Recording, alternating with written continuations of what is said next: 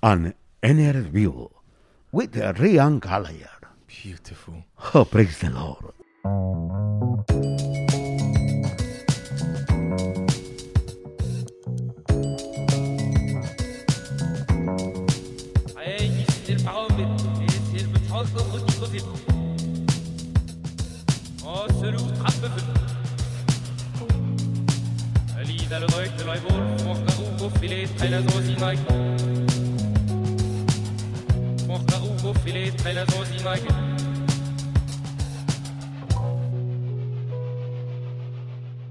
Oh, all right. Hello. And welcome to episode, I think it's 14. I haven't checked, but I think it's 14. It's taking a bit longer between the episodes because I've obviously come back from travelling because of COVID, Mark 2. So yeah, I found it a bit difficult to get motivated to sort of do things or to do things productive. And then all of a sudden I was like, wait, the podcast, it's amazing. It gives me happiness. Let's get back on it. Let's get editing videos again. So yeah, after all that discussion and thought, here we are again. We're back. I'm currently sitting on a boat in London. One of my friends has just bought. He's become part of the Boat of Life, which I have to say is a beautiful one. It's it's given me all sorts of ideas. And yeah, fingers crossed I'll do a podcast with him at some point in the near future. Because yeah, he's a very, very lovely, very interesting dude. I think I should. There's the kind of intro bit has changed a little bit. I heard this song while I was cycling, and I was like, "Oof, that's going to sound good at the start of the podcast." So it's called Tagada by Camel Power Club. So yeah, it gives it a little bit of fruitiness, which I quite like. So this episode is with a guy called Terry Ellis. A friend of mine, Rosie, she's actually been on the podcast. She was reading an article in, I think it was the Camden New Journal. It was about this guy who was an ex-offender, pretty serious sort of criminal. And he went through this experiment at this prison. It's called the Grendon Therapy Experiment, or Grendon Prison Experiment. And yeah, it's a prison that is completely therapeutic. Hours round the clock, like it's all one big therapy session. And so I messaged him, and he really kindly agreed to be on the podcast and have a chat. As you'll get to see from the chat, I mean, yeah, to spend time with him, and for him to give his time and to allow this conversation to be broadcast was just fantastic. He's a very open, a very honest man. He's been, I'm imagining, through the experiment, he's been through some serious self-questioning, analysis, whatever you want to call it, soul-searching, whatever you want to call it, He's done a lot of it. And, the fact he's so open and so honest and so genuine, he just seems to now have this kind of lust for life because he's seen what it's like to be on sort of that side of life, being behind bars, and he talks a lot about his criminal kind of past, and to where he is now, having gone through this experiment. And it, as you'll hear, it didn't have its, there were people who were using it just to kind of get, quicker sentences, but there are some people, Terry, one of them, who have come through this and have really grasped it and used it as a kind of vehicle for how to live the rest of his life. So yeah, the way he spreads his words around, the kind of reforms he wants from the prison system, his understanding of therapy, the way he's got this like charitable work now with there's a Change Your Life, Put Down Your Knife campaign. He founded Camden for Violence. So he's a guy who just really now wants to promote goodness and promote love and care, and not only for yourself but for others. There's an amazing conversation with an amazing guy, and I really hope you enjoy listening to it as much as I had sitting down with him and recording. So if you're listening, Terry, thank you very much for agreeing to do it, mate. I really appreciate it. The end outro. Outro is the right word. The outro song is a song called Roadblock, and it's by Stock Atkin. I think it's Waterman. Yeah, it is. I'll put links up to it, but there was a reference to it in the podcast.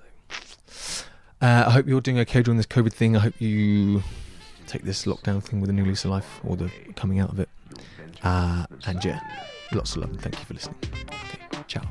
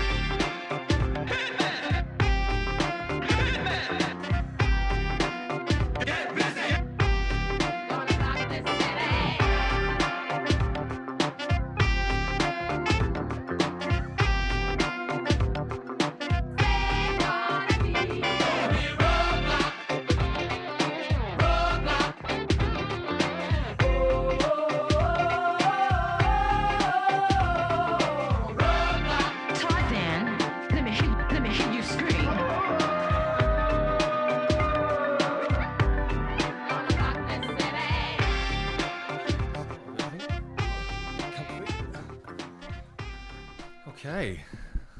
Well, Terry, thank you, mate. No problem. I really appreciate this. This little, allowing your time for a chat. Yeah, I suppose it'd be a good place to start at the start, really. So, where did you grow up? Where did you like? I was born in Camden Town in Royal College Street. Mm-hmm. We've lived I lived in Camden until I was about 11. Okay. And then I was put in care. Right. I was put in the care at a place called Langtree Walk in Swiss Cottage. And from there, I was, first of all, I went to Stanford House as a young sort of wayward kids. They were sent there, and I got expelled from school at 11. I went to Langtree Walk, then Stanford House, and then I got assessed to go to a place called Greenacres in Wiltshire, and that was like a community home, where I spent about 2.5 years, 3 years there. Working on a farm. Okay. So no education. I was deemed too disruptive, and so they put me on they sort of put me on the farm to sort of work, which for me was great because I love animals. I love being out in the open.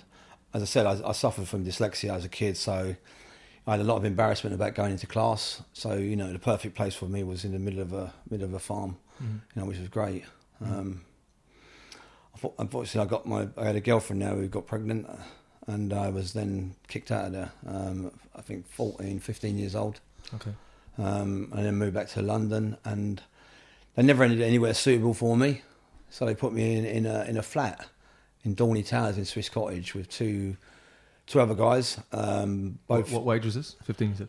I was about 15. Yeah, just 15 years old. One of the. They put me into a flat with these two guys, and they was in their 20s. I think one of them was 24, one of them was 25. One of them was an armed robber. And over the course of a few weeks, I started speaking to him, and I was quite big for my age, and I was quite aggressive, and I could look after myself. And he suggested that maybe it might be a good experience for me to actually come on one of the bits of work they were doing. So we went and look at a few post offices. I think there was about 6 or 10 of them in the area where I was living in, Swiss Cottage, Camden Town, all over the place. And for the next few months, I was robbing them. I was going in there with a sawn-off shotgun, and just really demanding money with menaces. It was crazy. I was 15 years old, and I don't say that I was easy led, but I was put in this flat. I never had no money, and I got offered an opportunity to actually earn some money. Right. So and I grasped it with both hands. And as a young kid, my role models were all villains. My dad was an armed robber, and everyone that I grew up with in that area were all at it. They were either selling gear, selling drugs, we bought everything we had in the house. I remember when I was younger, I came off the back of a lorry. So the only thing I ever knew was criminality, and I never had no fear of it. So it was actually normal. Yeah, the normal. So to then step up to armed robbery as a young kid was nothing. That wasn't hard for me. Okay. It was just a natural progression from doing, warehouses. When I was a kid, I was shoplifting with my mum. She used to actually put me through the window of places when I was a kid. That's one of the reasons I actually went into care in the first place. Okay. So all of a sudden I'm back in London. I'm going down to the electric ballroom, the music machine every night. I'm 15 years old. I've got loads of money in my pocket, and I've just found women. So money, women, drugs, alcohol. I thought I cracked it. It's all quite a dangerous thing to happen at such a young age, isn't it? Like to have all that at your feet, without any sort of grounding in the world or any kind of. I think when you come from a single parent family, I think if you're giving your mum money, I was doing robberies, I was doing warehouses and factories at that time, and I was giving her cigarettes, I was giving her clothes, and she was earning lots of money. So that then entitled me to actually be the man of the house at a very early age. So when you make your own rules up and you live by your own rules, then everything's doable. You don't see anything wrong in your actions as long as you're putting food on the table for your mum and your brothers and sisters. Doing what I was doing was seen as quite an honourable thing, in a real crazy mixed up way. In a normal household where you have a father and a mother, and if you do anything wrong, they would castigate you. They would tell you off, and not to do that again. You had to reprimand you. And unfortunately, in my home, or when I was younger, it was seen as if I got caught, that was really bad. They would beat me. They would beat me. But if I got away with it, they would. Well done. Well done, son. Well done. I say, and then it was on to the next thing. So it's quite a kind of dangerous way to kind of reinforce like positivity in that way. Do you know what I mean? To praise it and to thinking back now, because I've got 5 kids, and I would never dream of doing that to any of them. I've learned. For me, I pushed them all through education, through college, university. And if any of them got in trouble, I would be down to school. God forbid they ever went into the police station, which none of them did. They would have been in trouble. Not I wouldn't have physically hurt them or hit them, but for me, I've learned that violence doesn't help. But I would have gone out of my way to make sure that I would have took them to school, and I would have made sure they didn't mess around again, which I did on quite a few occasions. But I've never applauded that sort of lifestyle what I had. I think we learn from our mistakes. We learn from our parents' mistakes, but looking back on it, it wasn't normal. So yeah. But unfortunately, it was normal for me at that time. Right. I never knew anything different. So when you're out in Camden, all this money and all the the women, the booze, the drink, what were you feeling at that time? Do you know? I thought I was untouchable. Really? Yeah, I thought I'd cracked it. I'd made it. This is what life is all about. I'm a 50-year-old kid. I've got loads of money. I'm drinking. I'm in leisure leads, low profile. These were clubs that men went to who were all villains. I could go into a club and buy a shotgun. I could buy a handgun. I could speak to Tony or Peter or whatever, and then I could say I need a car. And a car would be dropped off wherever I wanted it. I'd have the keys, everything else. So it's like a university of skullduggery. Wow. But it's so normal that it was just like going to the pub. Back in the days, the pub was somewhere, or a club where you go would be like a community centre or a social setting. But in the criminal underworld, or that sort of criminal underworld, then we had low profile in Swiss Cottage, the Les Elites, the Tunnel up in Hampstead. These are all places where you had to be a member, and you had to be part of that clique to actually get in there. Right. And your dad had to be a part of it as well. So there was a bit of nepotism, criminal nepotism in it. To get in there, right. If you know Camden, that there's some quite, in Highbury, there's some quite big families, criminal families, and people want to aspire to that. They want to aspire to being part of that world. There was no one in my community who worked that I wanted to aspire to. The chip shop guy, no way. Yeah. The kebab shop, that guy, no way. The guy in Tesco's, Co-op. These are not something that you wanted to aspire to when you was younger. It's only after years and years of being in prison that they've probably done so much better than me. Probably paid for all their houses now, and they've got their family, and they've been there all the time. So you know what? On reflection, them guys were the heroes. Them guys are the guys that I should have looked up to instead of trying to aspire to being like I was, and having my role models, and aspiring to do 10 or 15 years in prison, which I eventually did. Where did that kind of the kind of height of having all that kind of money and all that sort of stuff? Where did that take a turn for the worse? Where did that kind of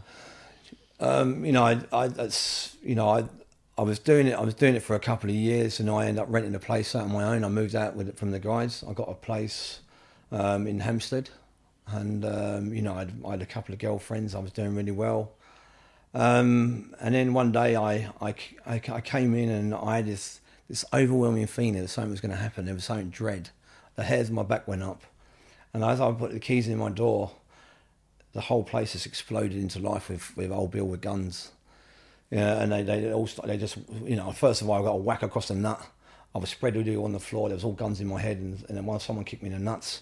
And that was it. They said, "We got him. Don't fucking move, or we're gonna kill you."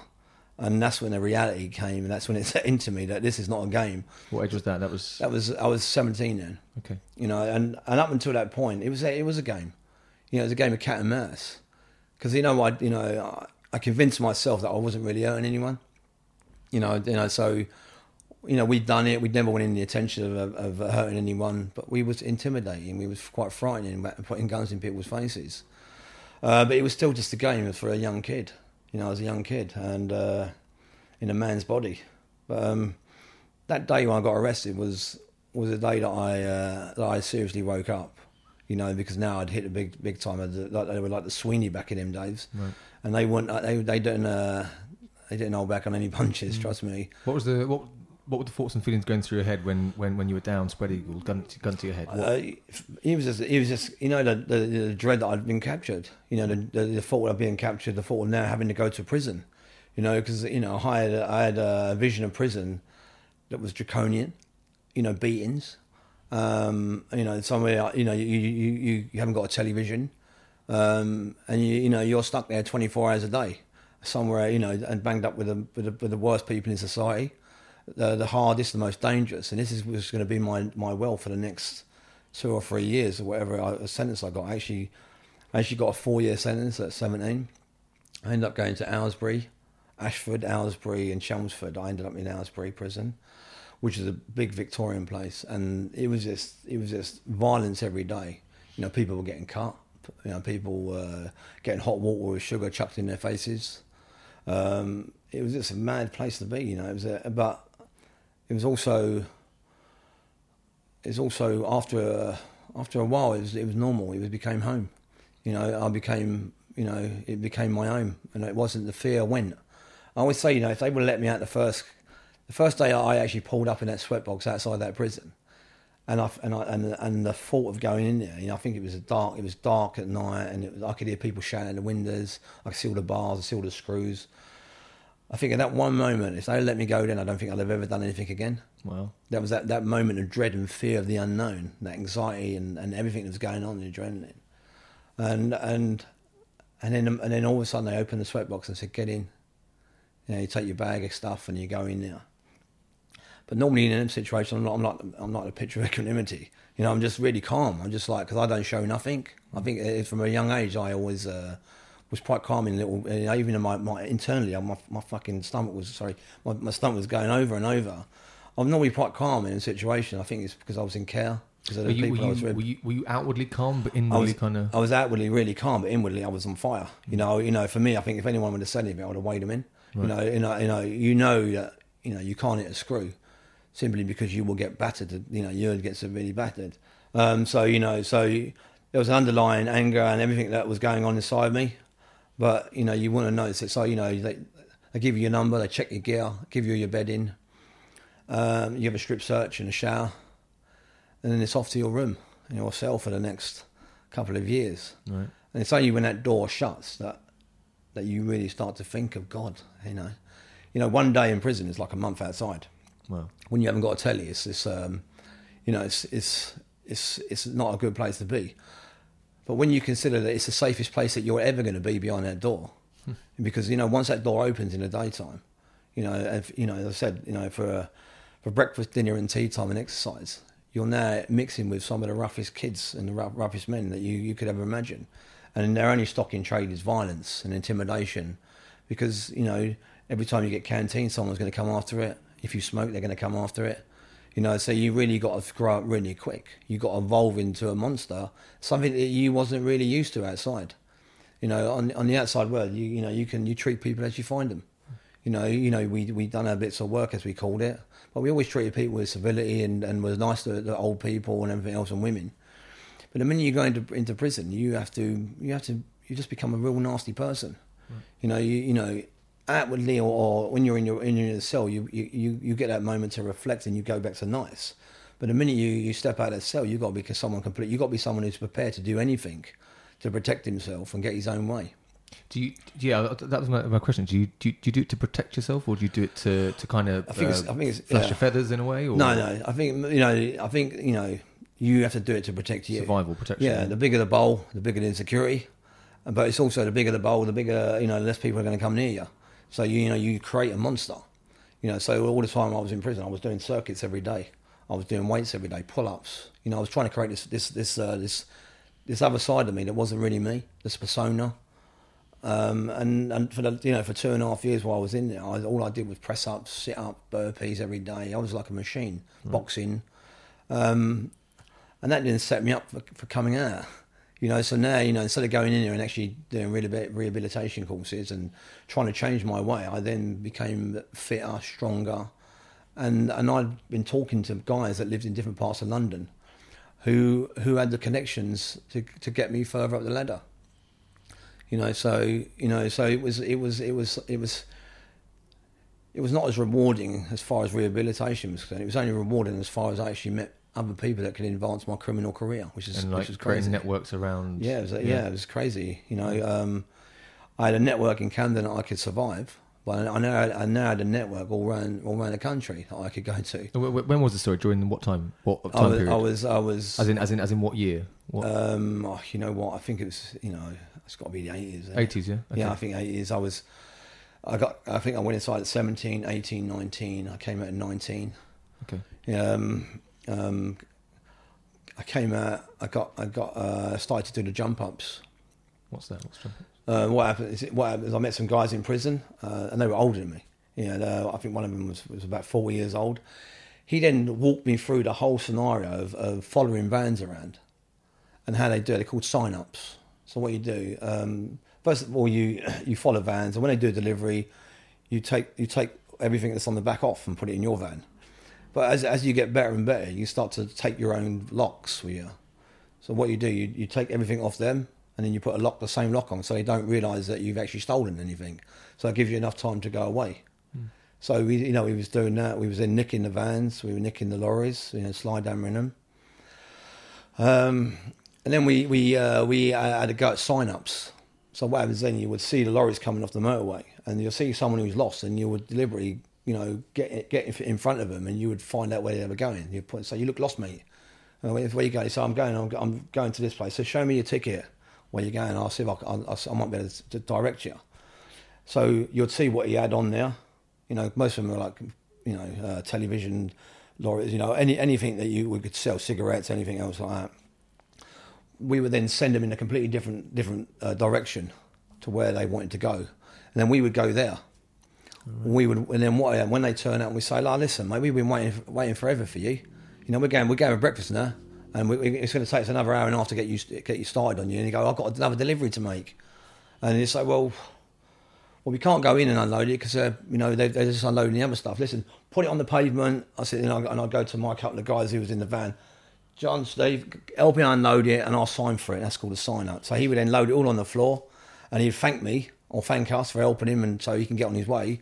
And as soon as he pulled up, we would then bring our van over and fill it up. I'll tell you what, there is a you know, because it just in my kind of little head, I just imagine, you put the money in the bag, let's go. But it's not. It's a proper operation. It's a real well thought out, real. Well, we used to follow vans. We just follow vans, and just say you've got a block of flats. You know that this guy is going to ring on. He's got a ring on the buzzer. He's got to get in the lift. He's got to go to the top floor or middle floor, wherever it is. Now that van's yours. You don't just run on it. We had all different UPS uniforms. We had Oxfam. We had everything, every sort of uniform that we could just blend in. So if it was just a normal white van, lorry, or countryside or anything like that, we just get our barrows out and we'd walk over to it. We'd have our clips on the side. We'd clip it, and then we'd load it. We'd walk to the van, and we'd just do it. And then anyone was looking at us, it just looked so normal. It's like we learned very early on in our criminal careers that if you look like a criminal and you act like a criminal and you're looking around and you're doing all these things, the only person you need to worry about is the guy who's got the keys to the van.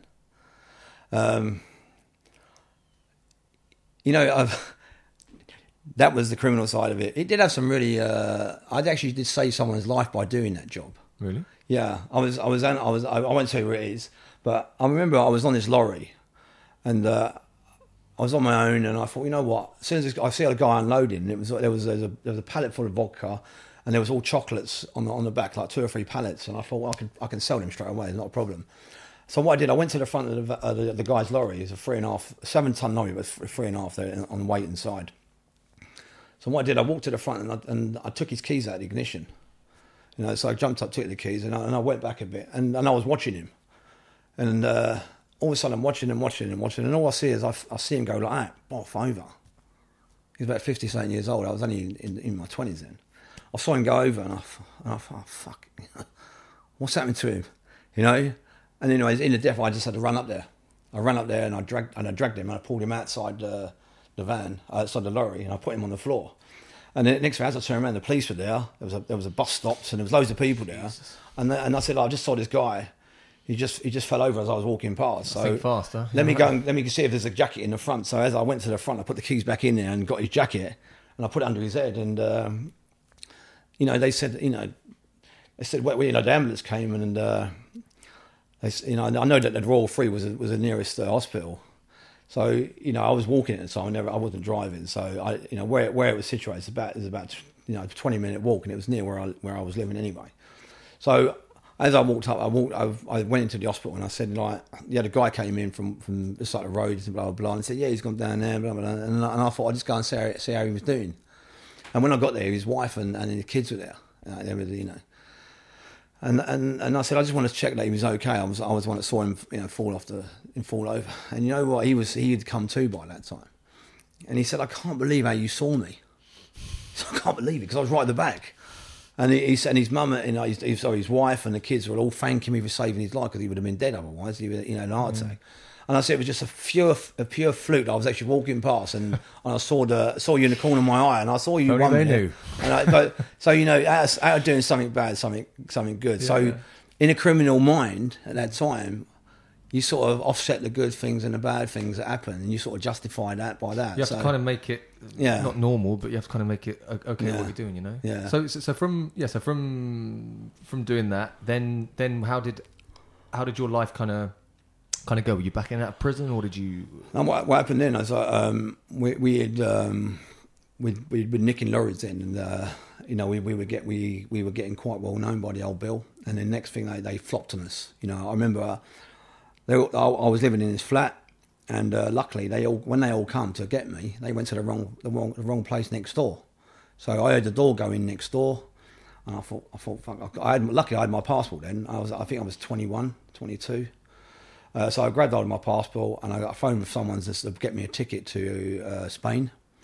And they nicked all my couple of pals that I was working with, and I went over there. I thought, well, you know what, I'll stay over here for a little while and see what happens.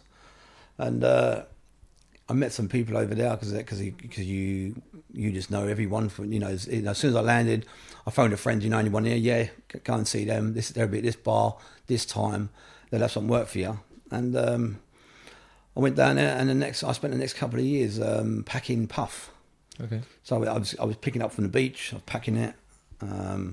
Then I was driving it from Marbella to Valencia. And yeah, it was great. I really enjoyed it. You know, I was in the beach every day. I don't know, having a drinking, partying. Did you still see that as kind of normality and normal? Was that or did you have like an inkling then that it might not be normal, or is it just what you grew up as? You know what? I don't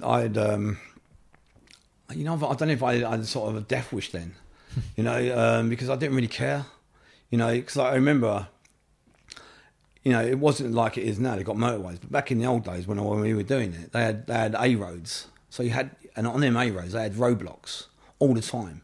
So you took your life in your hand when you'd done it. So, you know, we normally have 3 cars, one at the back, one at the front, and me in the middle. And you know, if anything looked like it happened, he would speed up or phone me and say, like, you know, there's a roadblock coming up, turn off. But if you missed it, then the car behind who had English plates would then speed up and go. So we had a little procedure, but it's quite, you know, it was nervy from the, you know, I remember going there and I could feel the sweat, you know, from starting the driving, and as soon as I got you know, a few 100 and something kilometres into no man's land, which it was, going up to Memphis, you know, you saw the old bill, because you had the normal police, and then you had the Garda Civil, and when you saw them, they were the hardcore. They were the ones that wanted us, you know. So, you know, we had nice cars, and we had our shirts and all that up, and in the window, so it looked like we were working up and down there. So we, you know, we filled up down that end with petrol, so we had enough to get us all the way there. So you didn't speak English, because, you know, normally they would say there's an English firm coming up, and then we would just drive through the day. And but the sweat, I can remember I was just saturated with sweat, thinking, fucking, if this goes wrong and I'm going to be in a Spanish prison, no one knows where I am, no one knows who I am over there, because none of my family knew what I was doing back in England. But it was just like, you know, you just thought, well, you know what, it was, you know. Would they differ in the way they treated you in Spanish prison to English prison? Have you? Yeah. I've had a few. Yeah. I've had a few people nicked that I knew over there over the years, mostly in French prisons, because, you know, we used to, the groups I knew were, you know, they were quite prolific. They've been nicked in France, been nicked in Spain, everywhere, and, you know, the stories that we heard. I think the only thing you could guarantee if you got nicked, that you were fluent in Spanish or French, right, when you came out. So there was a plus side to it, if anything. You learn a language. You learn a language. So yeah, something to look forward to. I was pretty lucky though that I had the luck of the Irish, and I can always remember. I don't know if it was like a thing that I used to do. The only song that I could always remember while doing it was Roadblock. Okay. And I used to sing Roadblock, da da da da da da, and I couldn't get it in my head, you know. So. But I don't know. I just sang it, and I sang. You know, we had I think a few Elvis tapes I put in there, and I just got through then, and we got down the other end. We done what we had to do, and then we came back to England, and you know, I think the markup then was quite good. I think you could buy a kilo of puff for about $3.5 grand, then $2.5 grand, and you was buying it over there for a couple £100. Right. So the markup was really good. You know, I remember buying my first Jeep. A Range Rover, you know, I'd made it. You know, as far as I was concerned, I had a nice little flat in, you know, Swiss Cottage. I had a Shogun, a Range Rover. I had a people carrier. You know, a girlfriend I had a couple of kids then as well, and I thought I was Jack the Lad. I thought I was invincible. You know, but you know, something happened over there. One of my friends got killed in a car crash, right, and so I moved to Amsterdam.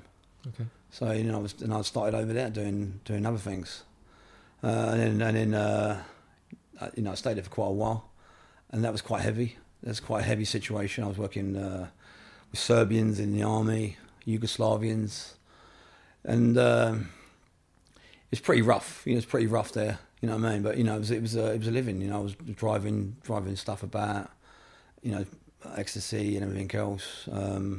Was this like 90s kind of time? Yeah, it was when it was really big over here. Yeah, I was gonna say, you know, it was, and you know what? You know, the money was like, it was nothing. You know, I was going out every single night. You know, it was, the lifestyle I was living there was unbelievable. You know, I was in the restaurants every night. You know, whorehouses. You know, morning, noon, and night. It was really crazy. It was like being in a candy shop for, you know, I don't know if you've ever been to Amsterdam. I haven't, did you? Yeah, it's, you know, seeing it, and then all of a sudden you get to a point where you just don't do it anymore. Right. You know, so you go through it, and then all of a sudden you live there. You're living there now, and you're working. And then you go for a different thing where you go to restaurants and you meet people. The only people I met were actually, you know, they were growers or they were sellers of you know, different things. You know, and so you had to mix them. But I said it got quite hairy out there. I got a few friends of mine who got shot. You know, and then people were killing people over 30 quid, over 30 grand. Right. You know, they would go on meets and they would be shot. You know, 30 for 2 or 3 kilos of coke. So, you know, I thought, you know what, I've had enough of this, I'm coming back. And I came back after someone got shot. I thought I'd better get out of there a bit quick. Yeah. And came back to England. And then I started working for a little Colombian firm, like a cartel, that I knew out there. They was in England. And they could get it into England, but they never had a good outlet for it. So all of a sudden I've come back to have an easy life, sort of. I've got money, I bought a nice house. 2 houses then we had with my girlfriend, and I thought, you know what, I've cracked it now. What I'm going to do, I'm going to sell both these houses. I'm going to move to Spain, and then I met this little, you know, I've started working with these guys, and you know what they were offering me was unbelievable. You know, they offered me a living like, you know, you would only dream of. You know, like talking like giving me like 10, 15k of cocaine every day. My hardest problem was just getting it round London. You know, just getting it to the people, you know, in the quickest amount of time, because it was just all over. I was delivering. And it was going really well. I'd cracked it. I was earning loads of money. I was mixing some really good people. And then we had 9/11, you know, when the tower blocks went up. And one of the guys that was dropping off for me, he was watched it all night and got a bit pissed and was doing Charlie. And I'd arranged to pick up 12 key that morning of coke, and he phoned me and said, I can't make it. So, you know, so what we did, we cancelled everyone, but one guy had already made his way down. So I said, listen, I'll drop that off. I'll pick that 2 key up and I'll drop it down there. And like an idiot, I went and picked it up, and as I dropped it off to him, he then went into a block of flats. I thought he was giving it to the people that were buying it. But he had gone to his own flat and was taking stuff out of it, and I was downstairs. Next thing, the whole car went in. I think we had a Mercedes then. Every window in the car went through. It was, you know, and everybody in the street came alive. It was Old Bill. There was traffic wardens, everything, and it was all Old Bill. It was on him. And then unfortunately, I got done when he walked out. I got done with for association. I got 6 years. 6 years. Which was, you know, it's part of the course. We live the life, and we expect what we get. But it wasn't good, because you know, 1 minute I was out in someone's house, and I think it was worth about £12 million. The night before, I was in a party. My girlfriend at that time was her sister was a celebrity. I won't mention her name for obvious reasons. Sure. But I was out. I used to go to Kate Moss and Jude Law every night, Hugh McGregor, all that lot. You know, we used to live in that sort of lifestyle. And, you know, I was going ice skating with them, going to the cinema, the theatre. And the next day I was sitting in the cell with all graffiti on the wall. Literally world crashing down, huh? Like, yeah, just thinking, fuck, you know, like, I wish I never got up that morning. I wish I'd never done it. I had someone to do it. It was just pure, you know, I didn't want to let someone down for some reason. An obligation to give them some drugs. But, you know, I did. And you know, and now I was sitting in the cell. It had no windows. It stunk in there. A toilet with no seat, a sink with just scouring all crap around it, and the floor. You know, it stunk. And I had one sheet and one blanket and no pillow. And I was sitting there looking at everything. Fucking hell! But it was just crazy. It was really like it was a moment I'll never forget, because at the same time there was a cross on the wall, and the light was shining on the cross. And I picked the cross off. It was on a plastic thing, and I put it on. And I don't know why, because I never even believed in God or anything before. But I thought, you know, I'm going to keep that, because there's something there, you know. And I kept it all the way through my bird. But I went to court, and I got 6 years. And with that, they confiscated my house. My girlfriend kept the other one. And like most things in life, especially when you're involved in crime and drugs, the relationships you have are based on drugs and nothingness, and that relationship went down the pan straight away. And And there I was sitting in prison doing 6 years with nothing. Right. I was on my own again. They confiscated all my money, all my house, everything else, and that was it. I was quite an angry, bitter, twisted guy that wanted to get it all back. And this was 6 years in the mainstream prison, or in This was in a mainstream Yeah. prison. Okay. This was it was I'd done Pentonville, Wandsworth, and I ended up in Swaleside. It was one, so it's dispersal prison, and it's just like the OK Corral. Right. It was like just everyone down the gym, everyone on steroids, everyone trying to be as big as they can, and the violence was just unbelievable there. People were getting killed, people were getting cut. There was fighting every day. It was like it was a jungle. It was a nut ass, but it was normal. It was just like I've been there so long and been through the system before. Like I was home, it was crazy. But I just couldn't wait, But he never held anything for me because I'd already done a prison sentence, and I knew what was coming, and I'd heard all the same jokes, I'd heard all the same stories, and people become legends in their own heads in prison. And you listen to it, and after a while, you just get so bored of it. So I started just reading a lot, trying to educate myself a little bit better in that time I spent now. But as I said, I was really bitter. So I wanted to hit the street rolling when I got out. And I'd done all the rehabilitation programs that didn't work, unfortunately. And then when I got out, I just was straight back in it. After I think I'd done 4 years out of that 6, and I landed on the street, and I went bang at it straight away. straight again, yeah. Yeah, but this time I learned a lot. I learned that guns weren't the right thing because they were giving out 25-year sentences. There was also shooting armed robbers on sight. And if they do a ready eye on you, which is if they were looking at you, looking at a job, they would wait for you to come out and then shoot you. That was, it was happening. It's the harsh kind of reality, I suppose, Yeah. when you're amongst it. Yeah, right. So we decided to do it a different way. We actually procured a load of police uniforms, police hats, everything, all the paraphernalia that a policeman would have, and with the cars as well, the vans, and we even had an Alsatian dog. And then we started doing warehouses with computers, computer chips. We would go there and we would say like, we believe there's drugs coming to the premises or firearms and everything. And from my protection and my officer's protection, we're gonna have to handcuff everyone in here, bring the dogs in, and then see what the state of play was before we let you go. We'd handcuff everyone, and then we bring our vans in and we'd load up.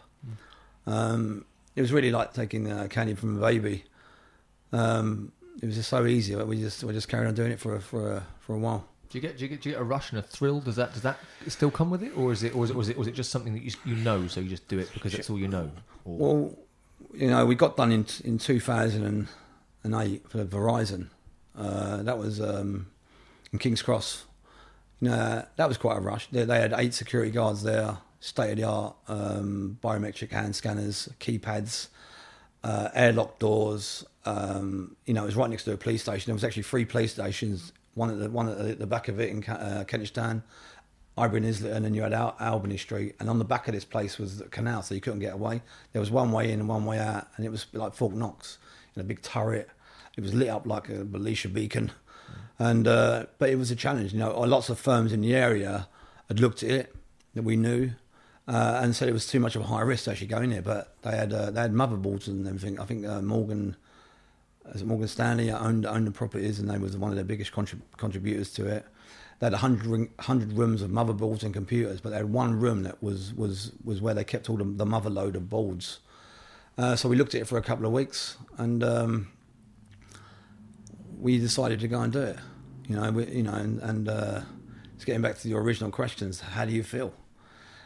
A lot of people ask me, so there's a lot of it is stupidity. Because why would you put yourself on offer to go and do something like that, knowing full well you're going to get 10 or 15 years? But the anxiety that goes with it, I think everyone acts differently. One of my guys was always making jokes, because that's how he dealt with it. Someone else would be really quiet. Wouldn't say nothing, would just be on point.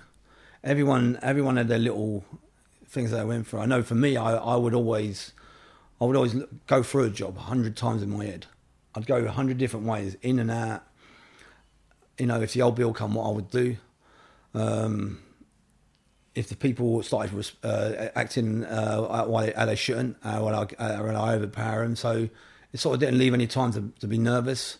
But also, I think whenever you do that sort of work, there's always an anxiety, there's always a dread and a fear, an adrenaline rush that can't be beaten or replaced with anything else I've ever done. Wow.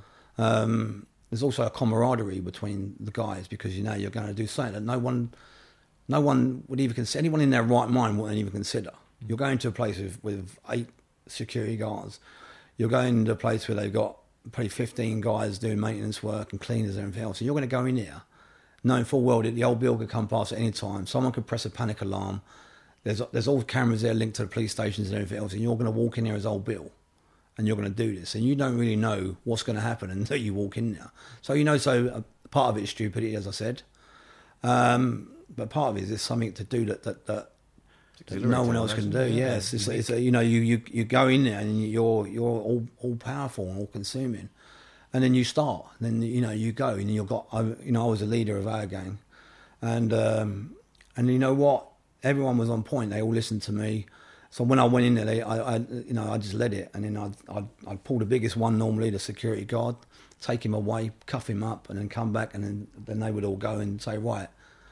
We'd be quite forceful, quite in your face, but we would also let them know that nothing was going to happen to them. We have to find out who they are before we can proceed to search the whole premises, because we would normally say we've had reports of someone getting in through the roof, or someone dressed as a security guard, you know, and then that would sort of calm them down a bit. It just give us enough time before they sort of realised what was going on to cuff them and put them in a place. So that first couple of minutes was always the worst for me, but it was also the most exhilarating simply because it had to be done, no matter what. You know, you had to do it because if you messed up, then it could have a knock-on effect. You know, people could get nicked. You know, people can get 20 years. So it had to be done properly. So once we secured everyone and I was comfortable, and then it just seemed to be really easy. Everything just was like a film, believe it or not. You know, we would get to the rooms. We'd put one guy on reception. So if anyone phoned up, we'd say, you know, because a company did phone up. They had a live feed on the computers, and they said it's been switched off, which we turned them off. And we just said there's been a power surge in the computer system. It'd be up in 10 or 15 minutes, and then put the phone down. And then we had maintenance men coming in. And instead of tying them up, we let them go to their floors. We said, oh, you know, this floor is out of bounds, blah, blah, blah, and let them, you know. So that was quite airy, because I can remember being on the floor and then my mate telling them where to go and feeling if they come onto this floor, I've got to weigh them in and put them on the floor. And then there's 2 of them. Everyone's doing their job. And I'm on my own near the lift. I have to sort of orchestrate everything. You looking after the people, you going to get the motherboards, you doing your job, but overseeing everything and also checking that what's going on. So yeah, there was that anxiety about that, but the minute we done it and we was walking out of there, you know, it was great. How much did you walk out with? I think they said we walked out with £5 million worth of computer equipment on that one. Right. We shut down 3 countries apparently on their data centres. Really? And you know, over the next couple of days, because you know you do it. We went and dumped the cars, we went and dumped the stuff, we put everything away. The next day, I can remember that loads of firms phoning me up.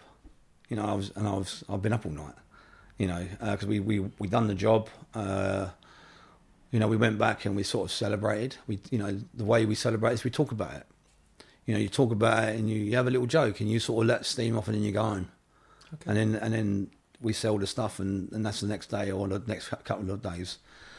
I can remember sitting indoors the next day. I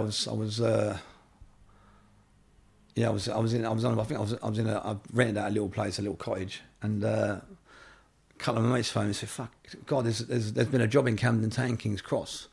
A proper firm have come into London. They're a foreign firm. They're Russians or something." They said, and they've done this job, and they've tied all these security guards. They've got millions of pounds worth of data from credit card details and everything, and they've smashed it. They've come in, they've done it, and I go, "God, that's crazy."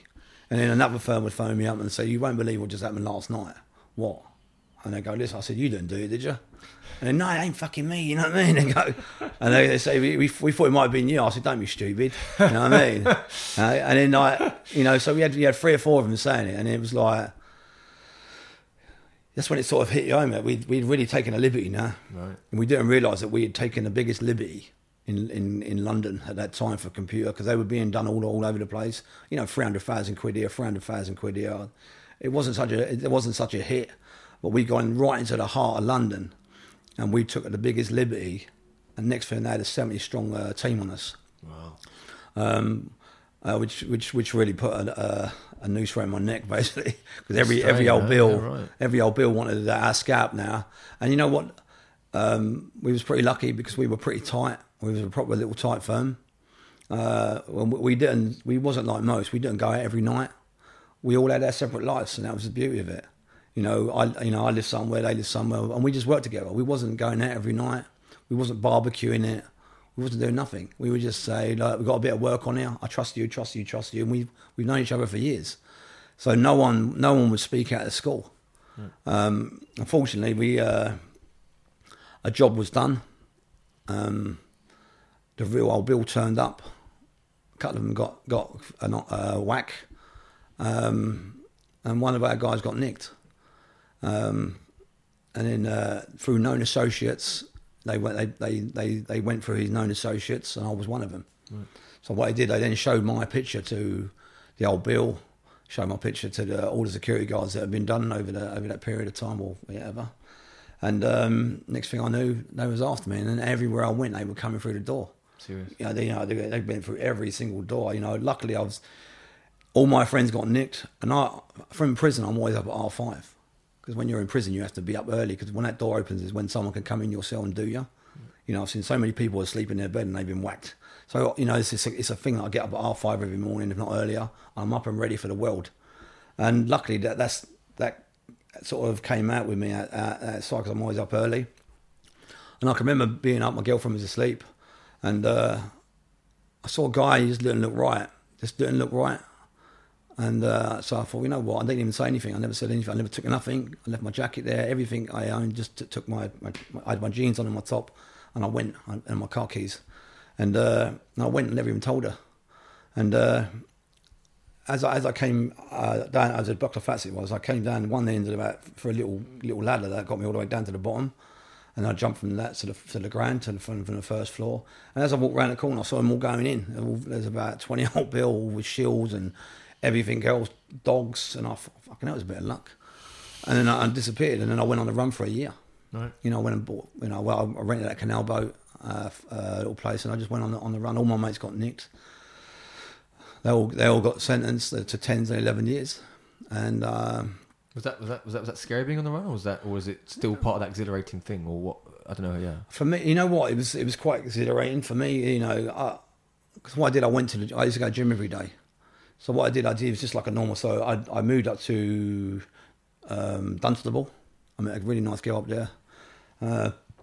She was a champion bodybuilder, and then her brother owned the gym. So I started in the gym every day. I created a new me. I told them I was a fast response police instructor for cars. So that kept everyone away from me then. Because if they thought I was Old Bill, it kept all the criminals away from me. I used to train with the Old Bill up in Dunstable. Really? Yeah. There's loads of police used to come in there. I had a police ID, and believe it or not, it was Darren Brown. Right. The illusionist. Yeah. And I had my police ID because I used to get into the gym for half price, because that's what they did. And I just done it as a joke with this girl, and then we started talking, and I ended up going out with her, blah, blah, blah. And I used to go to the gym, but I used to train with all the Old Bill. It was for surreal. Wow. And they said, where did you work? And I said, Kentish Town. And they said, what's happening? I said, I'm just on leave at the moment. I've had a garden leave. Yeah. It was. I just actually quite. I liked it, and but it was quite a buzz. And I got a car in someone else's name, friends of mine. And so I was driving around, and nothing had really changed. The only thing that changed, I couldn't go down and see my kids or my family. And then when I did go down now, and I went to West Hampstead, they got facial recognition now. Oh, really? And I didn't realise at the time that they would be on every station, and it pinged me up, and then it pinged me back at the other end. So I got in at Leagrave. So I had a little place there, a place in a house there, And I came out one morning, and I was talking to a friend of mine in London, because I was still active, I was still doing bits of graft.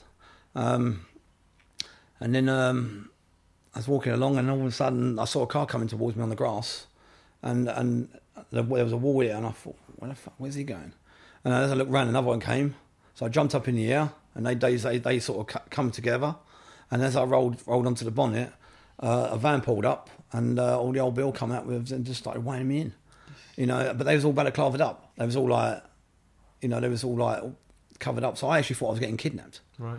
because I don't know, you know, like, cause, you know, in that world we do some crazy things, and I thought something had come on top, and it's actually quite a relief to know that it was old Bill, you know, you know. But it was also a massive relief that it was finally over. Right. You know, I can remember sitting on the floor handcuffed, and they was all patting themselves on the back saying, we've got him. You know, they were jumping for joy. There was about 20, 30 of them all standing around. And I looked at them, and they still didn't realise it was me, because they was expecting someone who was 6'4", because one of their mates got done on a bit of work. The copper had said that I was 6'4", even though I wasn't even on that job. But you know, they was expecting a bear, they said, because the guy said I was a bear, and then blah blah blah. Anyway. So, you know, when they saw me, they kept saying, you're not as tall as we thought you was going to be. You weren't the man we thought you were. Come on, grow a bit. But where I was training, I was really skinny. I wasn't training for muscle. I was just doing pull-ups, and I was really lean, and I was really fit. So I went for that look. I'd shrunk right down, which is good. And I was just blending in. I didn't feel nothing of it. But I can remember going back to Kentish Town, and when I walked into the police station, because it's my local police station, because I knew them all there for years. And all over like, we got him there, and I was all clapping. And I thought, oh God. So, you know, I spent 3 days in the cell, never said nothing, as you normally do. And then I had to go on an ID parade. And so I was in a block in there for about a week, because I wasn't twos up in the cell, because I turned down the block. So I went in the block for a week, and then I went on a production order for an ID parade. And then they took me to Highbury in Islington, first of all, and I had old Bill from everywhere coming to visit me about the MO and all that. And then they took me to Highbury, and it was shut. And then they took me to Kentish Town, and they said, well, you got to go from here to St Anne's ID suite. And I thought, oh, fucking hell, you know what I mean? Like, this is going to be a proper drama. You know, it was just lagging out. And as he put the cuffs on me, he was loose. And I had 8 old Bill with me at that time. And I'm now in the van with 3 old Bill, 1 driving, 2 at the back, and there's 2 escorts. I think there's 8 old Bill, a car in front, a car at the back, and a police van. And they're taking me up to this place, and as soon as we've gone through St Anne's, as I'm driving along, I can remember the old Bill trying to say, listen, if you tell us about all your friends and everything, we can give you a couple of years. And I said, oh, piss off. I said, I'll be home tonight. I'll be home by dinner time.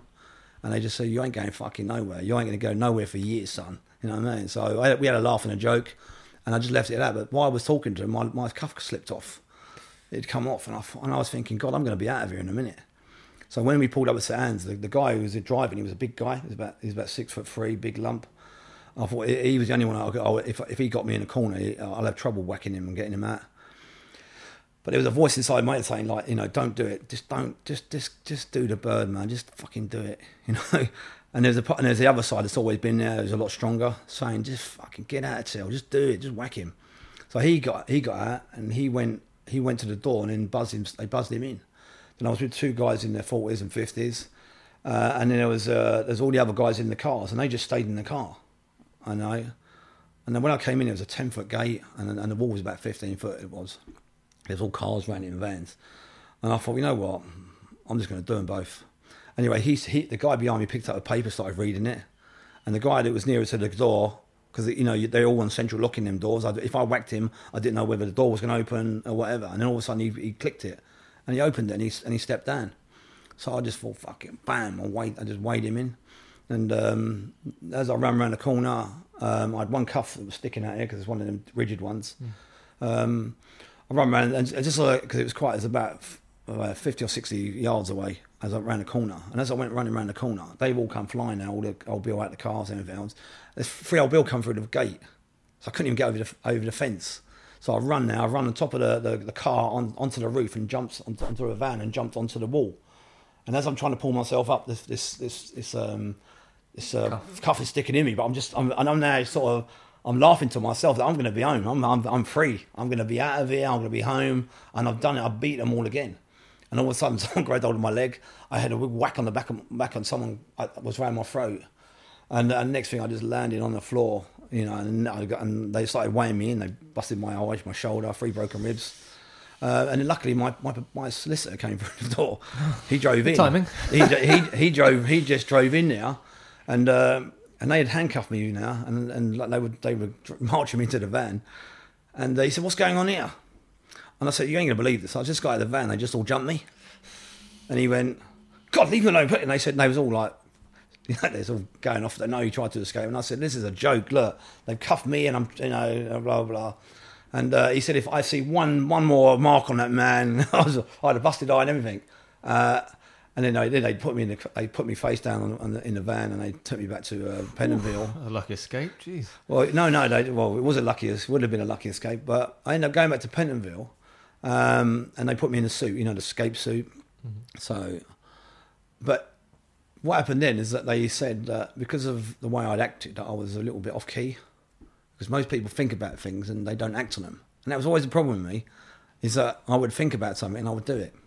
And that's the difference between most people. They would think about it. Most people, you know, that do anything, think about it first and then act on their thoughts and feelings. But most people have the capacity to actually think about something and then say, you know what, that's going to get me. That's going to get me somewhere. But there was always a voice that said, you know, I think you can do that. Good idea, Tom. Good idea. And so they said that I was a bit off key, and for that, I would be advised to see a psychologist. And I said, you know what, you know, do one, because I ain't seeing no one. And about three weeks later, I've been in the patches now. I was segregated from everyone. I was escorted to my dinner. I was moved from cell to cell every other day. I was stripped. I couldn't wear my clothes in. Just a suit. They took all my clothes off me every single night. It was a proper pain, because now I couldn't mix with anyone.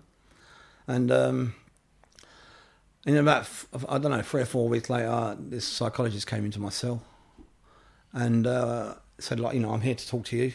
And I was so bored from sitting in my cell 24 hours a day that I said, you know what? Come on, let's have a... First of all, I said, I don't really need to talk to you, darling. I've got no problems. I'm quite normal. Yeah. And she went, yeah, I've been reading your reports, blah, blah, blah. So I then went with her and we sort of sat in a room, or, it was a screws office there. And there was a sort of a makeshift office here, but all glass. So it was like, it was like one flew over the cuckoo's nest or whatever. But the screws, 5 or 6 screws were there. I was in a see-through glass Tupperware box, and the rest of the cons were walking around and everything else, and I was stuck in there with this lady. And we started speaking.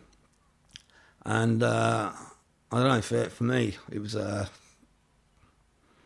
moment, it just unleashed all the crap that I'd been building up over the years. But so to finally let it out was really rewarding. Right. But also I had to sort of cope with the fact that I was still in prison, so I couldn't be weak. But every time I think about it now, it's sort of, as you can see, I could feel myself. But what was the initial thing that she said to you that made you go, actually, there might be something here? Do you know what? I was just talking about my childhood. Yeah. Going to care, being away from your family, being away from my kids, just normal. The things that you dismiss, things that you push down. So for me, it was it was a moment, and I think that was the first time ever. And I thought, you know what, there's something definitely wrong with you. There's something that you, because I never had no empathy. I never could feel for anyone. I never even gave them a second thought, and I lived my life like that. But to actually start feeling empathy and start feeling feelings was quite a moment. Even now, because I think once you open that box, I got a little dog there. I got my Cavapoo there, and if anything happens to him, I cheer up. But for me, it opened that Pandora's box of emotions. I saw her for about 6 months, and we started speaking, and it was a great help. And then she left, and I had to go back to me and being me again. So the armour came on. But in that moment, in that period of time, we discussed a place called Grendon Underwood. There's a therapeutic prison in Aylesbury. It houses 228 men. Some of the most violent and dangerous men in the country. Paedophiles, rapists, child killers, serial killers, you name it, there. But it was like the gold American card of psychology and psychiatric treatment and everything else. So, you know, you go into groups, you know, and you discuss everything. You know, you have to have a real good trust with the guys. And you do an induction process for 12 weeks, and then while I was on that induction process, someone got killed in there. Right. And I thought, God, I've come from a mainstream prison where, you know, it was happening, and it's still happening here.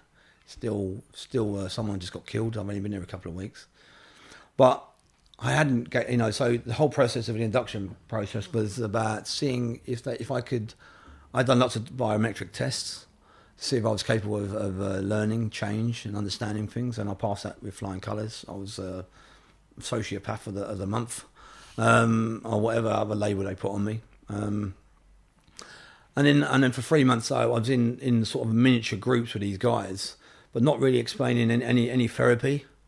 You know, we were just talking about our crimes and bits and pieces, but nothing really in depth. It was just to see how we all interacted and how we can cope with other prisoners. You know, you've got a guy coming in front of you, like I said, you know, he's just broke his kid's back, you know, and broke all his ribs and that, and he's talking to you. Another guy who's killed his daughter. Another guy who's raped a load of old women. And all of a sudden you're in the company with people that you'd never ever dreamed of actually being around. And now you're after to treat them like human beings and humanise them in such a way that you've never even considered before. So that first 12 weeks for me was hard, you know. I had to, you know, and also humanising officers, or screws I used to call them, because you couldn't read the paper. You couldn't have your telly on either in this place. In the daytime, it was a constant therapeutic. It was a constant. The whole thing was 24 hours a day therapy. But that first 12 weeks was the first from the first day. Is for the first time for years, in quite a few years, I actually gone to a table and eaten. Wow. I'd already eaten on myself just standing up. But now I was around the table with 4 other guys. So that was quite surreal. I was also, to read the paper, I couldn't just take it out of the office or take it into a room. I had to read it in front of the officers. So that meant I had to go in there, they were the enemy. They was always the enemy, because I got some serious beatings when I was in prison over the years. And they was, you know, for me, they were the scum of the earth, most of them. They were mostly back in the day, they were ex-servicemen, and they didn't think twice about giving you a good kicking. For no other reason than they could. You know, if you was in a block, they would just do it. It was every day. So to be in this room with them, and to start talking to them, and then realising that they were actually human beings, was another epiphany that needed to experience. That, you know what, they're not all like that. There are good and bad everywhere, even officers. So, you know, over that 12 week, I started talking to them, started getting to know them, started calling them by their first name. Wow. Which was great, because normally you call him governor, screw. You know what I mean? Definitely humanises someone if you give them the first name term. So that was the first. That was the process. So eating, talking to them, and doing a thought diary for the first time ever, writing something out. Wow. So I'd done this thought diary of how I felt and how they made me feel, and how I felt about other situations. So I just kept writing, and it was quite a fight for me. And also, you know, I met a few people. I got quite an eclectic. My first wife was Indian. I got mixed race kids, and my family we were quite integrated from a young age. But there was quite some misogynistic people there, something I never really understood. You know, talking about women, derogatory, and also racist there. So for me, I couldn't just let it go. You know, I always say something, and you know, I remember pulling this guy up for racist jokes, and I explained to him my wife was Indian. If you had done it again, I was going to brain you. You know, but I couldn't threaten him because I was there. Because you when you go there, you sign a compact that you can't threaten anyone. Threats to kill, you'll be voted out. Any sign of aggression, you'll be gone. So you had to sort of conduct yourself in a way where you articulated something. So I had to explain to him that if he carried on, I would seriously hurt him. You know, in a nice way. But so that I came across that. But just you know, so we done the fault diary was great because it's very cathartic. And then they saw my behaviours come out. Then the confrontation with him, that I was able to confront him and then actually learn from it without actually hitting him. So they knew that that they could work with me. So I'd done this in front of people, because if I'd have been on my own, I'd have weighed him in. So I had to do it in that environment, in that therapeutic setting, to tell him exactly what I thought of him and how it evoked memories and shit, but being a bully and all that crap, and also being a misogynist for someone else. And the way they treat people. So it was actually really rewarding for me to talk in that setting without having to whack anyone for the first time. It's a very lengthy process to go through, because normally it'd be a one bomb, that's it. Whereas now you've got to really express, okay, so you're making me feel this way. This is how, so it's a different way of doing things. I think for me, I always had one tool that I would go to, and that was violence. I never had any other tools in my armory. I never had anyone to sort of grow as an adult. I never had a father that would say, you know what, you're 11 years old now. From this day forward, you're going to articulate a response to any given situation and stop hitting anyone. But I never had that. So all we had was I was surrounded by loads of people that violence was what, if you were right, if you were wrong, you were right, because you had the biggest punch, or you had the most violence. But I'm now in this environment where the only tool I had was that, and I had to sort of learn really quick. How do I get through this? So for the first time in my life, I'm trying to circumnavigate myself through a minefield of emotions, and taking in everyone's offences. I'm talking about the most horrendous offences you could imagine, and also deal with that. So you got to deal with that, conflict resolution, anger. And it's all happening. It's going on in your head at the same time, which is great. How hard was it to switch on that emotive kind of, or not switch on, but kind of find that emotion, that actual that self-analytical thing? How hard was that to grasp, or was it something that was so I think once you start doing therapy. So the good thing about therapy is that when you're there, you see how raw you are, and then you see people that are calmer who've been there for a few weeks. And then you see the people coming behind you, how they react. They act like you did when you first come on. Now you're trying to act like them. So it's like a natural progression. So you can see the past and the future. You can see and it's staring you in the face, and you then automatically think, well, you know what? If I carry on doing what he's doing all the time, I'm not going to get any benefits at all. I'm not going to benefit from what they're going to offer me, because I'm just shutting them down all the time. So if I act like this and keep shutting everyone down, I'm not going to get nowhere. So what I need to do is I need to start talking. I need to stop threatening. Stop using aggression, stop being bullshit and self-opinionated. I need to go and ask the questions, and also tell them exactly how it makes me feel. Exactly, yeah. And then when I started doing that, I actually got such a good response from them. And vice versa, they did exactly the same to me. So they corrected my behaviours, which is, being told that you come across as very aggressive and a bully by someone else is quite a moment, because no one's ever done it to me. So to feel that I was actually doing it to that person, and even if the person was a rapist or a paedophile or a child killer, it didn't really matter. It mattered the fact that I had actually made people feel that way. So you start feeling a little bit of empathy, and then you start looking at yourself completely different. Do I actually come across like that? Because I never saw myself like that. So you have no other option actually to change. So so it was instrumental that all the little things I'd done, from going in the office, writing the diary, to eating with the guys, and that was the first 12 weeks. And then I got through the first 12 weeks, and I thought, well, that was quite good. I quite enjoyed that process, and it's almost kind of like a relearning process, isn't it? Yeah. You're kind of learning how to be, say, a normal human being, but you're learning how to function in that way. From pre-adolescent to adult. Yeah, right. But if I thought that was pretty hard, and and it was a learning process, I now had to go onto a main wing with 40 other guys that have been in therapy for years, 6 years, 8 years, and some even 10. And these guys were clued up. They knew every behaviour, whether it's from drinking, every criminal behaviour. We're dealing with guys now that are doing life in prison. They've seen it all, done it all before, and now I'm going in there. There's no way I'll be able to pull the wire over these guys' eyes. So going into therapy was, and introducing myself, and then actually working on some of the issues. And humanising these guys as well, because again they were all murderers and everything else. But there was you had to trust these guys, because you were going to open up to some of the worst things that have happened to you in your life, and there was that sort of you got that bond and trust. They all became my friends when we was in therapy. Yeah, there's that old saying that's like in vulnerability there is connection. Yeah, and that is I think that's quite true. And it worked, because as much as they'd done what they did, they also had life experience that traumatized them. They were beaten, sexually abused, everything, any conceivable act of what you could imagine that some parents do or some person has done to them has done it. And then when you start hearing that, you can't go any other way apart from feel empathy towards them. Yeah. I never ever liked any of them as friends. I never liked any of them as that I would, other than doing the therapy. I would never socialise with them outside. But as like human beings that have been traumatised, you take it for what it is. Yeah,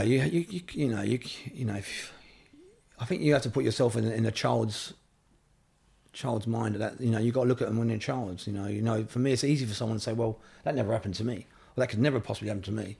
But you've got to take into consideration they were kids, 8, 10-year-old kids. So they're coming from a position where they're men now, and they're very violent because of what happened to them. And they've done some things. But I also think as well. I know lots of guys that have been abused. I know lots of guys have been sexually abused, physically abused. They haven't gone on to harm kids or rape women. So so for me, there's never. I don't think it's an excuse to do that, to make another victim and make yourself feel good. That's your actions. Choice. Is your choice. So so I never really fed into that crap with some of them, but I do believe that everyone has a capability to change, even if they still think about what they want to do. As long as they don't act on it, there's a learning process there. I believe that some of the guys that I met were capable of change. I can only assume that some of them did change. I can't speak for them, but I only saw what I saw there. And quite a lot of it was a manipulation to jump through the therapeutic process for rehabilitation process to show their probation officers and personal officers that they had changed, because they had no other option than to give that persona out simply because they wanted to get out of prison. So there were people that were blagging it, but there were also people that were actually learning some great things out of it. Well, I mean, you're a true testament to someone who has actually gone through it and has learned, and is still, I imagine, learning, about it and around it. And you know what I learned, I used to self-medicate quite a bit, drugs, women, because I never had no love as a kid, so I compensated with lots of women, so I would, when I was in a relationship, I had 2 or 3 girlfriends, so when this one finished, I could go straight there. So there was never that moment where I wasn't loved, because I needed it. It was like a drug to me. The cocaine, alcohol. It was only when I started dealing with with everything and started to rationalise it, normalise it, whatever, and I really understand it for what it was. It's such a great thing coming out of prison, because I can remember going to my daughter's place, and she had a place in Hampstead, and she said, "Dad, I'm going to leave you here tonight. Do what you want to do. There's some money there if you want to go out, if you want to do this and whatever." And I said, "Yeah, lovely. I'll speak to you tomorrow." And I can remember walking past the pub, and it was, in Hampstead, it was all glass, and there was all people being jolly, and, it was nice. It was a nice atmosphere. It was a nice pub. There was no violence, no crap. And I looked in there, and I could really do with a drink, have a smoke, take some gear. But you know what? I was so strong then. Like from what I'd done, I dealt with it. I just thought, no, I walked home. I stayed indoors. 11. I remember 10 o'clock. 11 o'clock. I was waiting for the pub to shut. Right. And when I actually got past it, I thought, God, that's great. I've actually done it, because I've never lasted. Power, isn't it? Yeah, right. But I've never lasted before. All the times I tried that move before, within the first few minutes I'd given in to myself, because that voice inside of me always said, "Why are you doing? Why are you denying yourself that? Why are you?" Just have a drink, ain't gonna hurt you. A little one. And I'll have a drink, a fag, and some gear. Next thing I know, I'll be waking up next morning thinking, "Oh God, I've just done it." But now I was in a position where I was in control. That voice that was always powerful and strong was weak. Wow. The weak voice in me that was always good is now strong. So now the dynamics has changed. I had a little bit of faith in there as well, because I became a born again Christian, and I think and the desire to change. So the ingredients came together: kids, faith, therapy, and that being at the right age. And I've never looked back. I've come out of prison, come back to an area. I left prison with a tent, but I've had so much. I think because of my faith that it was always going to be okay. I could talk about the prison system and them setting men like me up to fail until I'm blue in the face about rehabilitation. But you know what? That's by the way. I think having faith in coming out of prison and just believing that I had changed and I was capable of change, was what set me up now. I met the most amazing girl after a couple of months. My ex-girlfriend actually put me up at her house, and she was actually married. But where I had changed so much, she never saw this guy that was capable and a bit off key. She now saw someone that was actually she would like to invite back into her home. Wow. So she gave me a room. I decorated all her house while there was one holiday. I saw my kids again. We formed new bonds and new relationships, and it was so much better than it was before. So much more rewarding. How do you maintain that level of life now, or is it now just kind of ingrained in you? Don't have to fight that other side now. Is it just ingrained in you now that you've been through it and you're now at a standpoint where you can talk about it? And I think for me, with the criminal lifestyle comes so many challenges. If you're getting easy money, and your life dictates that you have to go into clubs, into pubs, into that environment, so you have to mix. So you drink, you smoke, you take drugs to stay up. So it's a real bad, toxic environment, criminality itself. I found that when I came out this time, I told everyone I was a born-again Christian to keep them away from me. Okay. Just stay away from me because I've changed. I don't want nothing to do with you. That was the first step. And I started going to church. The second one was that now I never had them overheads. I never had to earn 500 quid every other day just to feed my lust for women and drugs and drink, because now I wasn't smoking, I wasn't womanizing, I wasn't taking drugs. Really, yeah. So basically my overheads have come down, my association with other people had gone. And you know what, all I needed now was some food and accommodation. So I met the most amazing girl. She's a school teacher. After a few weeks of meeting her, I told her everything about me. We got on so well. She doesn't drink, she doesn't smoke, and she goes to church, which is great. Everything I wish for. Bingo. So I moved in with her, and since then I've been doing things that makes me happy. I was never happy being a criminal. It was never rewarding. There was moments of euphoria, moments of camaraderie, but nothing that really sustained my heart or my soul. I helped start up Camden Against Violence, because we had I think we had 8 kids get killed in the space of that 5-year period, 3 in one weekend. So we started a campaign where we started going to schools talking about feeding into a belief system that only protects the criminals in this community. And it's time that we stood up as a community, because if you feed into a belief system that says snitches get stitches or you're a grass, that's a belief system that belongs to them. It doesn't belong to normal people who pay their taxes and work every day. So you shouldn't be seen as a grass. So for me, it was about empowering the community to say, hold on a minute.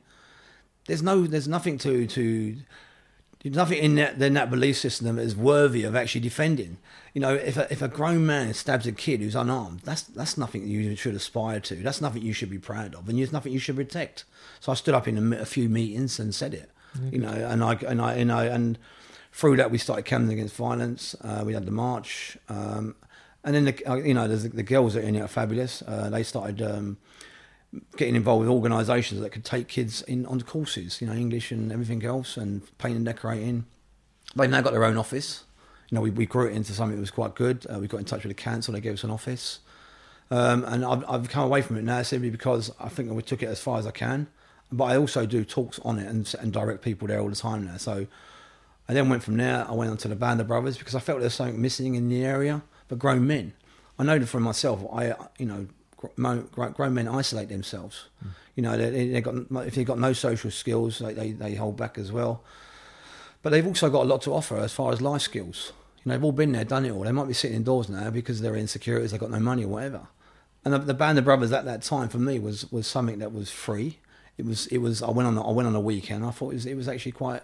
it was one of the best weekends I had as far as trusting other men, because we just don't trust other men as men. Yeah. What is it? What is Band of Brothers? What The is Band of Brothers is an organisation that is for men, just men. I think there's 12 branches now. We set one up in Camden, and you go there for a week and you talk to each other. You learn to trust each other, and there's certain things you do on that weekend. I won't give it away because that's the crux of the weekend.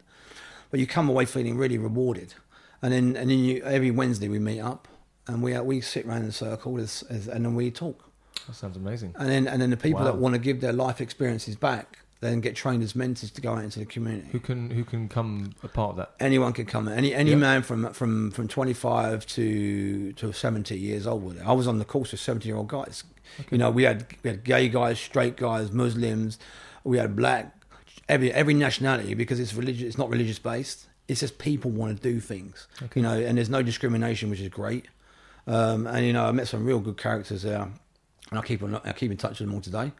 I'll give me some of the details of Details. it. I'm quite interested in. That sounds very interesting. Right. And then I started running that with them, and then I became an ambassador for the Forward Trust. I went and done something with Jeremy Corbyn and all the front bench, just saying that that there are prisoners that are coming out who are worth more, who have got so much to give. They're being penalised. They're doing a sentence, and they're also being penalised once they come out because they can't get jobs. So it's about showing them that people that have been through the system, who've come out the other end, who are drug free, have been rehabilitated, who've sorted out their problems, are actually worth investing in. So we've got loads of organisations that now employ ex-offenders. Oh, great. So I went on the news on Channel 5, 5 News, and I went on and spoke on there about it, and great response. And now it seems to be I think there's loads of organisations now and companies that are actually employing ex-offenders, which is fabulous. Really It's good. It's good that there are some outs because as you said, when you come out and you are homeless and you've got nothing, it's like well, okay, well I'll just get back into doing the stuff I was doing then because it's what you know. But if there are now outs for ex-offenders to, I think if you there's still a lot to be done, of course, because there's no social housing, there's no hostels. And unfortunately we have a revolving door of recidivism that keeps going around and round and round, simply because there's not the will to change it. We invest £40,000 a year in an inmate inside prison, but the minute he needs any help, we say no because you're not in prison.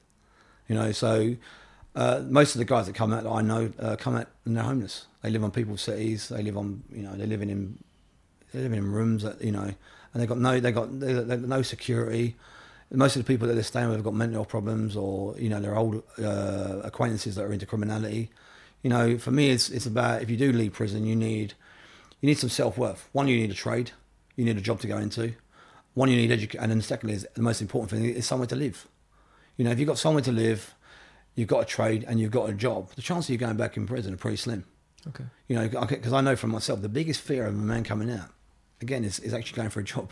The thought of being turned down after being a career criminal and going for a normal job, it's quite, to be embarrassed that you're not worthy of actually doing a job even in Tesco's or Walters, simply because you haven't had the experience and you're going to be knocked back because of your crime or your criminality.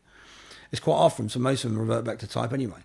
I'm talking that 40% that keep going back and back and back. Just not getting the same advantages of most people that go into prison.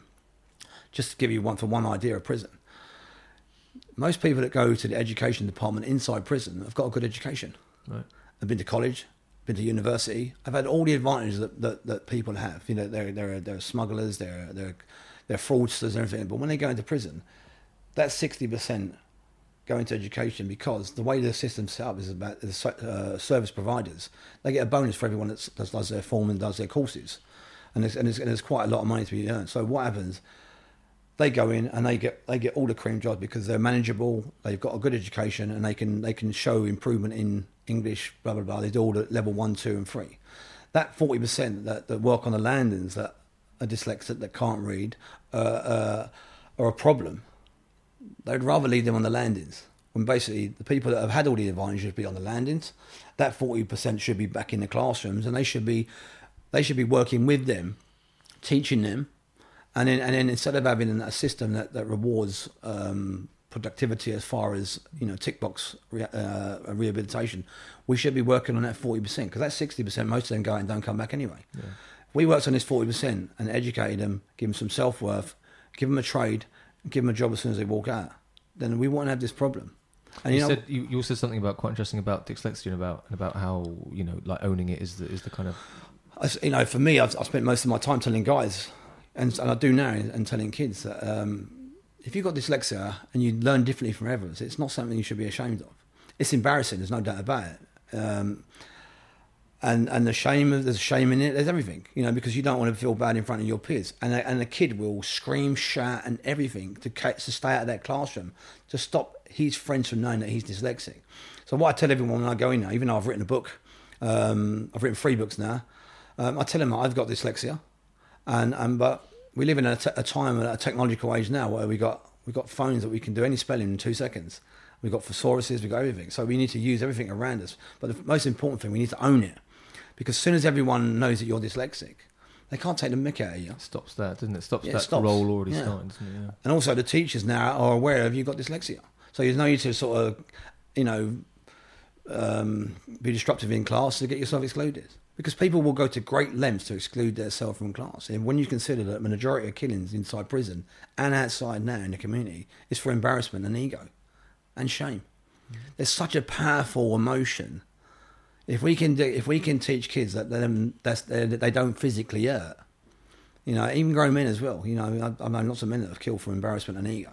If we can teach them it doesn't physically hurt, and then from them to own dyslexia or any learning disability, then for me it's a step in the right direction, because I know for a fact the vast majority of criminals that I know have got dyslexia.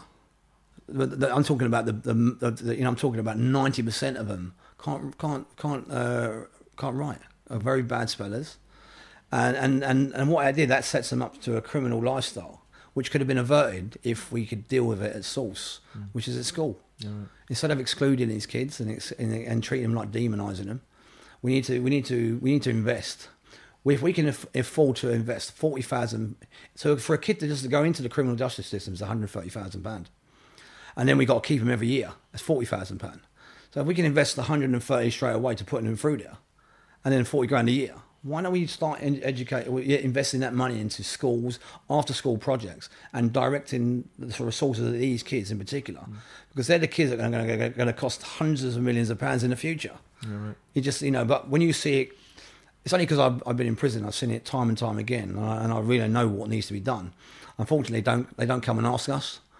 There is you can't even work in prison and do anything. There's guys that are in prison that they've got so many skills: paint decorators, plasterers, plumbers, everything. But they're not allowed to work in prison for health and safety.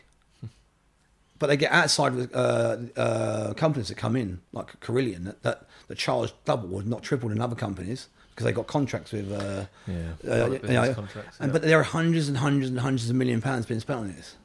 But we should utilise the guys and that we got in there and all their skills, and then the money that they save, they should then invest inside prison to educate them and house them when they come out.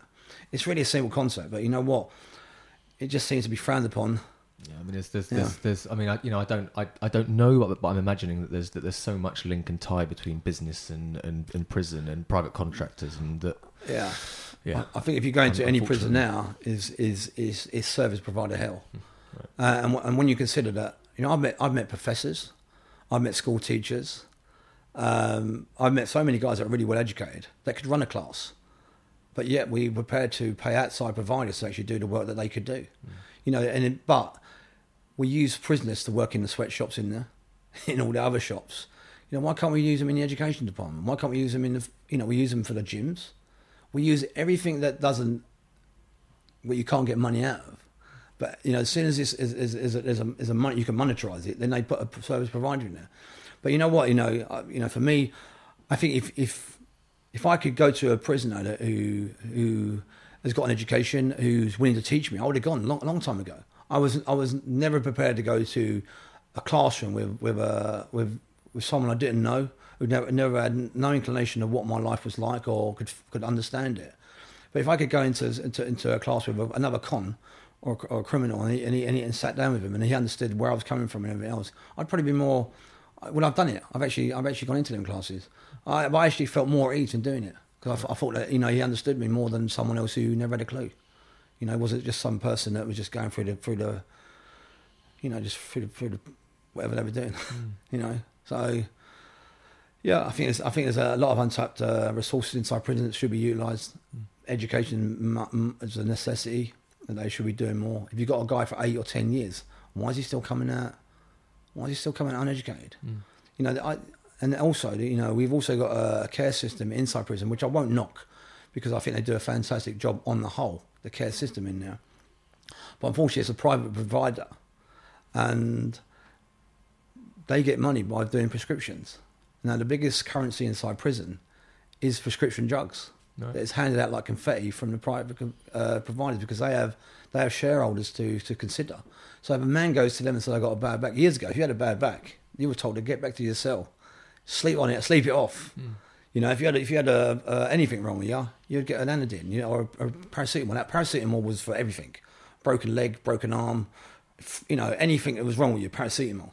Now you go to the healthcare department now inside prison, you're getting every single drug that is available. Painkillers, and what they do, they burn them down, and they get all the the derivatives of them, and then they smoke it in that.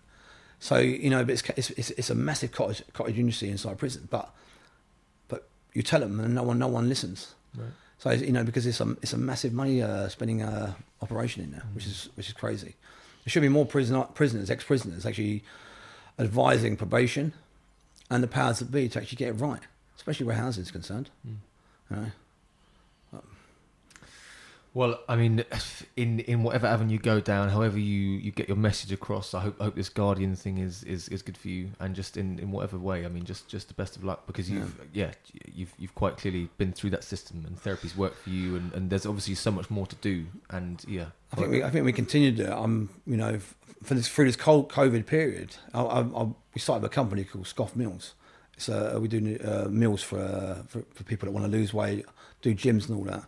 But we had to shut down like everyone else.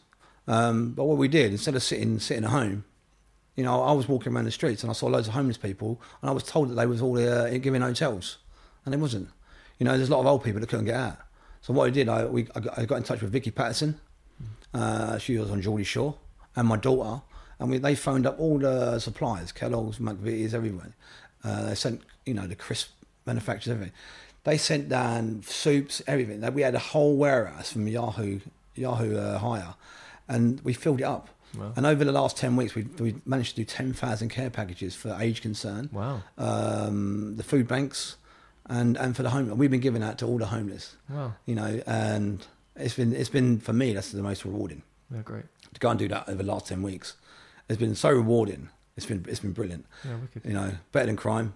Yeah. Better than prison. I've had such a great time. I've met some really wonderful people, and for me, I just want to, just to let people know, the most important thing is to deal with your past to create a different future. You can't move forward unless you deal with the problems. Because you know what, I never saw myself doing care packages. I never saw myself going on to the Band of Brothers, to the Forward Trust, Camden Against Violence. I would never have done none of them things, and we saved lives. We've literally saved lives doing what we've been doing over the last few years. But if I'd have never done therapy in Grendon and never dealt with my past, I've never moved forward. So there's a lot to be said. Prison changed my life in so many ways. I have to be thankful. Yeah. Wow. That was quite something. Cheers, brother. I think the sun's on my side today. I got a lease of life, I feel okay. Need to call around, get them all out, jump in the car and get on the way. Cause there's love and the strength in numbers. They can try but they're never gonna run us down. Speakers loud, it's like we're on a come up. Fifth gear but they're never gonna race us down. I'm alive on a high, blue skies, there's nothing better. Hands up, we're on a ride, hold tight, we're laughing together. Ooh, we'll light it up, and ooh,